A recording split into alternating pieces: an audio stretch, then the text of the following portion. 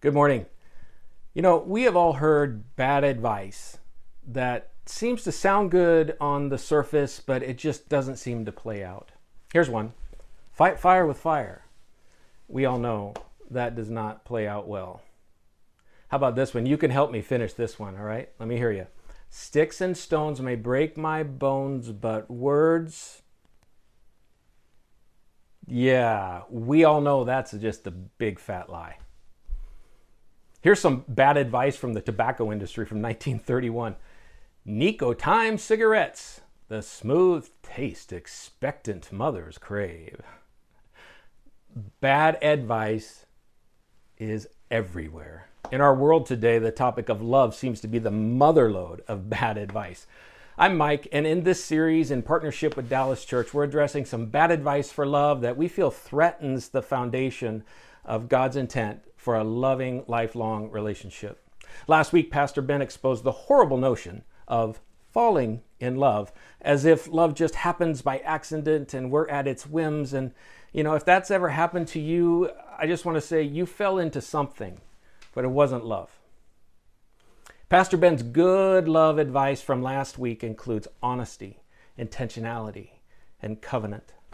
Now, the covenant that Ben mentioned is going to help us debunk another myth about marriage. I've been married for about 27, going on 28 years, and Heather and I have heard and given lots of advice on love, and I've believed and I think shared some bad advice along the way. I actually thought that in an argument, if you were right, factually, you win. And I actually said these words in an argument, and like I heard the silliness as the words were coming out in the heat of an argument. If I were wrong, I wouldn't be arguing with you. Think about that for a second. How many of you have been factually accurate in an argument and you came out feeling like the biggest loser? One piece of bad advice that sounds good on the surface but threatens the very foundation of true love is this: love is 50-50. 50-50 sounds fair. We love fair. We depend on fair. Our society needs fair. What's one of the first things that kids learn to say and recognize and identify? That's not fair. But where does fairness fit with love? You see, love is 50-50, prioritizes fairness. And the only way to ensure something is fair is to keep score. You see, true love can't keep score. Love being 50-50 seems logical on one level because we live in this contract culture. When you enter any important agreement with anyone, you write it down, you create a document, and it's this document that says, if you do that, I will do this. If you do this, I will do that. And it's this conditional contract based on the other person's behavior that determines whether or not you do the behavior that the other person on the other side of the contract is desiring. Think about that. Can you imagine a wedding ceremony where the vows were written like a contract that says, if you do this, I will do that. I will stay with you as long as you have a job. I will stay with you as long as you don't fill in the blank. I was actually in a wedding as a groomsman, and I was shocked to hear the moment where the bride and groom give their own vows, and they said something like this, and I don't remember word for word, but it was shockingly close to this. They said, I will commit to staying physically fit and attractive. Now, these two people were absolutely beautiful people. They worked out all the time, and they just committed to that. But in their wedding vows, it was, I will stay with you as long as we keep our bodies in good health and attractive. It was so strange to hear. It didn't fit with the rest of the vows. But how does that fit with God's vision of love? How is fairness? Is God fair? Is God's love fair? Well, if you look at the book of Romans, in Romans 3:23, there's this core foundation that states our condition that we could all agree. I think I think if you don't agree with this, there's some delusion in you, but Romans 3:23 says, all have sinned and fall short of the glory of God. Okay, the foundation is that all humanity, we all sin. I think logical people would agree with that. We all miss the mark. We all don't do exactly what we know we should do, and sometimes we don't do the things, or sometimes we do the things we know we shouldn't do. Romans 6:23 then says, for the wages of sin is death. So this makes sense. Like if we're separating ourselves from God by choice, the consequence is eternal separation from God. But then the second part of 6:23 just says how unfair God is. This is how unfair God is. He says, but the free gift of God, free, didn't cost us anything, not conditional upon our sin or not sin. The free gift of God is eternal life in Christ Jesus our Lord. God's love for us isn't rooted in fairness. It's not a contract. It's rooted in a love-based covenant. Covenant means this. It means no matter what happens, I'm here. In the wedding vows, it's for richer, for poorer. We're together. If we come into a whole bunch of money and we're rich together. If we struggle and work hard and scrap every month, we're scrapping together. In sickness and in health, if we have healthy bodies and we're able to do adventurous things, and we're going to do that together. If one of us gets sick, if we both get sick, we're going to be sick together. I'm with you no matter what. That's the covenant. That's the way God loves us. And that's the covenant of love that is the true love that a marriage is based on. When Jesus came and was resurrected, this was God once and for all declaring his love for us and keeping his covenant with us to secure the second part of Romans 6:23, to secure that we would receive the free gift because we break our covenant with God.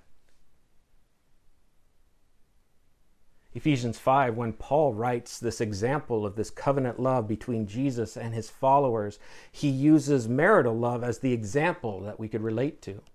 He calls us to love each other with the same love that Jesus loved us with. Commit 100% with grace towards each other because you're not always going to be able to give or receive 100%. I remember I had, about 15 years ago, I had neck problems, chronic neck spine problems, and I had to have 2 different surgeries over a long period of time. And through managing pain and recovering from surgery, Heather took care of me 100%. I had 0 to give. She gave 100. So the nature of covenant love versus contract love. Covenant love is not just 50%. It can't be. Covenant love is 100% because true love isn't 50-50. You know what is 50-50? Divorce. The attitude that looks at love as 50-50 is headed for divorce, dividing things 50-50. Love is more 100 and 100 with the attitude of 100 and 0, knowing that there will be times in your relationship where your spouse, your partner, the person you're committed to is not able to give a thing. And you can't see it coming, you don't know why, but the commitment and the covenant is there that says, I'm giving 100%. And if you focus on 50-50, you miss the whole joy of the covenant of marriage. Romance disappears when you keep score. Striving for fairness destroys that romance. And here's my big idea. The joy of love is in the covenant. John 15, 9 through 13 says this, as the Father has loved me, so I have loved you. Now, remain in my love. If you keep my commands, you will remain in my love, just as I have kept my Father's commands and remain in his love. I have told you this, that my joy may be in you, and that your joy may be complete. My command is this: love each other as I have loved you. For greater love has no one than this, to lay down one's life for one's friend. That is the covenant love. And look what's right there in the middle of the covenant love: joy. Joy made complete. The power of marriage is in the covenant. And covenant is way different than a contract. This is the contrast between conditional and unconditional love. That's why we use the word covenant in marriage, and we use the word covenant to talk about God's relationship to mankind. The idea of covenant is woven all throughout human history in God's relationship to man, where God keeps his covenant. And his covenant to us is found in Romans 6:23b, the second part, where he promises us the free gift of eternal life in Christ Jesus. That is the gift that's available to us. That's the foundation of our relationship with him. That's the foundation of our relationship in true love. Covenant. So, love is 50-50? Nope. 50-50 is a contract. Love is a covenant. It says, when you're down, I've got your back. I'm for you. I'm with you. We're committed. We're in this together. That's how God loves you. That's how God sees you. Through Jesus Christ, God has already declared his love for you. He's fulfilled his end of the covenant. And we have a free gift available to us through Jesus Christ right now in this moment. And if you've never known that kind of love, if the only love you've ever been shown on earth, and many of us have been there, you're not alone in that. Many of us have been there, where the only type of love that we know is the love that says, I have to perform for someone to get them to accept me. I have to be a certain type of person to receive acceptance and love and kindness. That is not the love of God. The love of God says, I love you where you are. You are mine where you are. In sickness and in health, I love you. Oh, it's so beautiful. And we need to preach that to ourselves and to each other and to those who don't yet know this freedom of this love of Jesus. God is faithfully giving 100% of himself to you. His name is Jesus. You can have that love too by turning away from the life that is seeking some type of contractual love and live in the freedom of the covenant love with love itself, Jesus Christ. If you want to make that decision today, you don't have to live in this fear of wondering if you measure up, this fear of wondering if you're enough, this fear of wondering if God is pleased with you. God has already declared, I am pleased with you. I love you. Receive my love. The power of covenant love is where joy, pure, true joy exists. And that invitation is for you today. Let us know if you need help being reminded of that. You want to make that decision for the first time. We want to help you. We're not here just to preach sermons. We're here to help you be transformed by the love of Jesus. And it goes way beyond this. I want you to know that you are completely covenantally loved. And that is where true long-term love relationships are rooted in the same covenant of love. So don't follow the bad advice. Love is not 50-50. God doesn't love us that way, and he doesn't call us to love each other that way. Let's pray. Father God, I thank you for your empowerment of your love that you give us. Everything you give us transforms us. It changes us, God. I thank you that you've changed us into those who share your love. That is what it means to be your follower, is that we follow you in sharing your love with everyone around us, God. Let us be conduits of your love and your grace and your mercy, especially, God, to that one that we are covenantally bound to on earth till death do us part. In Jesus' name, amen.